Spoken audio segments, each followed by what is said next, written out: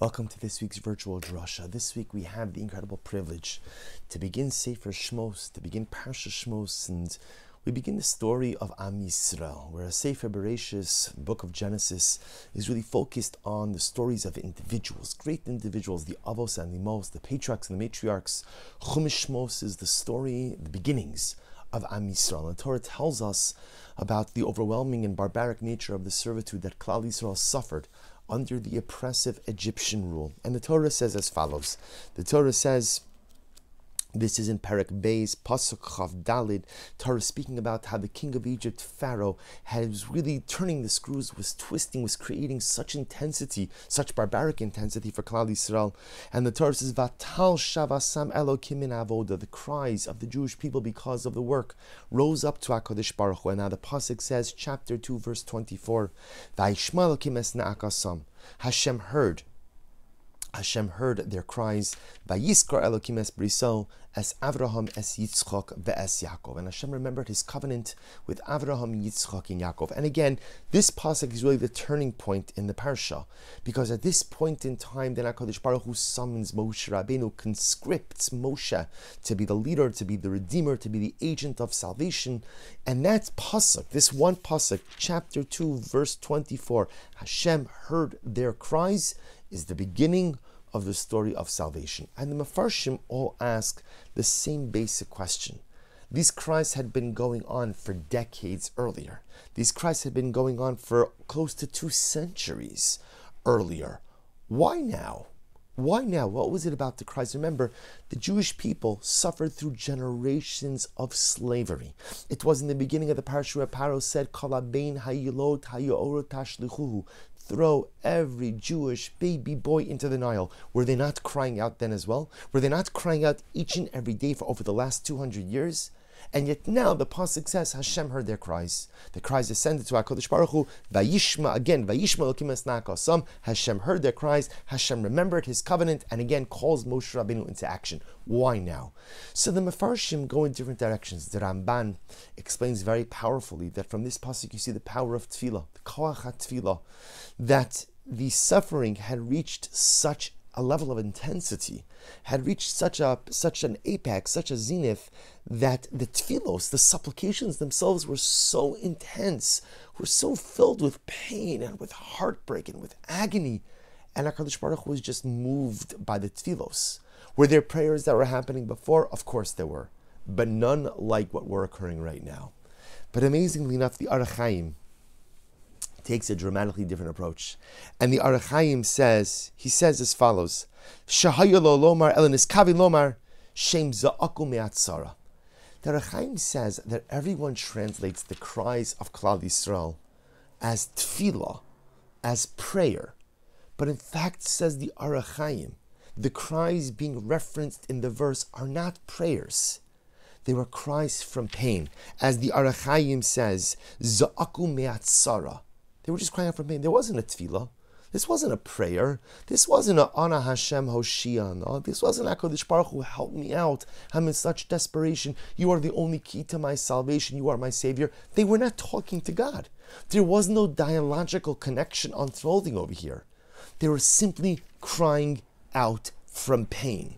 And says the Orach Chaim HaKadosh, those cries from pain were so intense that they moved the Ribono Shel Olam to take decisive action and once again to turn the wheels, to begin to put the process of salvation, the process of Yeshua into motion. So asks the Beis Halevi. Ask the Beis Halevi a simple question in the Orach Chaim HaKadosh. He says, I don't understand. Why now? Again, it's the same question. Orach Chaim, I understand what you're saying. The cries are so profound. They're not supplicatory cries. They're not davening to HaKadosh Baruch Hu. But there's so much pain that they're crying out from the pain. And Hashem was so moved from their pain that now Kiviyachal, God springs into action. And again, the Beis Halevi says, well, how does that answer the question? They were crying out from pain yesterday and the day before, and 10 years ago, and 50 years ago, and 150 years ago, and 200 years ago. So what's different now about the cries of pain? And the Beis Halevi says something so profound. He says, in life, when we suffer a setback, so very often the setback takes us kind of down a couple of notches in life. And when a person loses their footing that they once had, in the beginning, they remember what life once was like. And they yearn for that life, and they reflect about that life, and they contemplate that life. And then as time goes on, a person forgets what was and simply becomes accustomed to what is. And the Beis Halevi gives a mashal, he gives an example of this. He says, imagine for a moment you have a rich man who lost all of his wealth. So in the beginning, when the rich man loses his wealth, he remembers all of the trappings of his former lifestyle. He remembered the meals that he used to eat. He remembers the home he used to live in, the beautiful carriage, the mode of transportation that he was accustomed to. He remembers his tailored clothing. But as time goes on, he becomes accustomed to his poverty. As time goes on, he gets used to eating the day-old bread. And as time goes on, he gets used to living in the shack. And as time goes on, he gets used to wearing worn-out, patched clothing. He gets used to walking by foot and not by carriage. It's an interesting thing, says the Beis Halevi. On one hand, HaKadosh Baruch Hu has programmed us with the ability to adapt, which is such a powerful tool, because the ability to adapt allows us to not get stuck in the past and to be able to maximize the present. On the flip side, the ability to adapt sometimes causes us to forget our past and to only be focused on the present. And the Beis Halevi explains that's what was happening to Klal Yisrael. You see, in the beginning of the slavery, in the beginning of servitude, we davened to Hashem. In the beginning of the dark Egyptian night, we cried out to HaKadosh Baruch Hu with a sense of urgency. Ana Hashem Oshiana, please Hashem save us. Please Hashem take care of us. We recognized that salvation was only to come from HaKadosh Baruch Hu, and it required, again, as we said before, that dialogical connection. But you know what happened over time? We forgot who we were.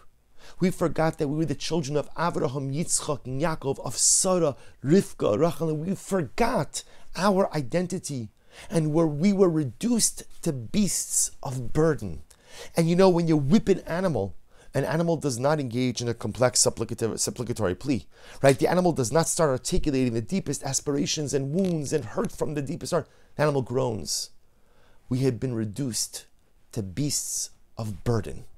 We had been reduced to animals. We had been dehumanized.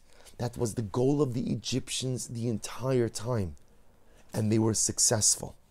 Says the Beis Halevi, that's the meaning of the Arachaim. When HaKadosh Baruch Hu sees, like the Pasuk says, Vayishma Elokim es na'akasam, he saw we weren't davening anymore. We weren't davening. There was no reaching out to God with a verbal connection. There were no words. There were just groans. There were just cries of pain. And in that moment, HaKadosh Baruch Hu saw the most startling thing. We had forgotten who we were. We had forgotten that we were the children of the Avos and the Maos. We had forgotten that we were a chosen people. We had forgotten that we had a future, that we had a destiny. We had forgotten that something great lied ahead. We had forgotten all of that. And that entire forgetfulness was encompassed by the fact that we didn't even daven. We just cried and groaned. We were like the wealthy man who had forgotten all about his previous past. Because you see something amazing.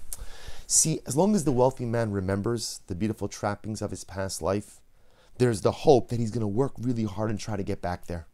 But the danger is once he forgets all of the beauty of his previous life, he resigns himself to his present poverty and his very little hope that he will pull himself from the pit of despair. HaKadosh Baruch Hu saw that when we stopped davening, when we stopped dialoguing, when we stopped talking, we had forgotten who we were. And the moment the Yid, the moment the Jew forgets who he or she is, that's the beginning of the end. And HaKadosh Baruch Hu understood, if I don't spring into action right now, there will be no nation left to save. We had been reduced to beasts of burden who cried out in a reflexive way from pain, with no deeper dialogical connection, no deeper tefillah, like the rich man that had ever forgotten that he was wealthy. And HaKadosh Baruch Hu understood, if I don't step in to begin the process of salvation now, there will be nothing and no one to save. And I think this Beis Halevi, the Ohr HaChaim, teaches us such an incredible lesson. You know, we often think, ask most people, what's the worst aveira a person could commit? Worst transgression? And I'm sure we'd all have a variety of different answers. Some say, well, lashon hara, immorality. Of course, you have bloodshed, avodah zarah, idolatry. But you know what the Beis Halevi teaches us? You know what the worst thing that we do is we forget who we are. We lose our sense of identity. It is so easy to go through life, especially after you make enough mistakes in life. And I forget that I'm special. And I forget that I'm unique. And I forget that I'm holy. And I forget that I am a child of the Ribono Shel Olam. And I forget that I am royal. I forget that I have a monarchical identity. I forget that I have a destiny. And the moment that I forget that I'm special, the moment that I forget that I am unique, then chas v'shalom, all can be lost. See, dear friends, the reality is you could rebound from any single aveira, no matter how bad it is. I could pick myself up, dust myself off, and start again. But the moment I forget that I am someone special, the moment I resign myself to my personalistic poverty, is the moment that my future, my destiny, goes up in smoke. We all make mistakes, but no matter how many mistakes we make, we must always remember, I am special. I am unique. I am a child of the Ribono Shel Olam. I have a future. I have a destiny. I have something beautiful waiting for me. Our ancestors didn't remember it, and therefore HaKadosh Baruch Hu had to take quick and decisive action.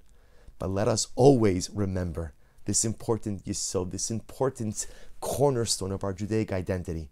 And Emir Hashem, just as HaKadosh Baruch Hu helped our ancestors when they forgot, HaKadosh Baruch Hu will all the more so help us when we remember. Wishing everyone a good Erev Shabbos and a beautiful Shabbos Kodesh.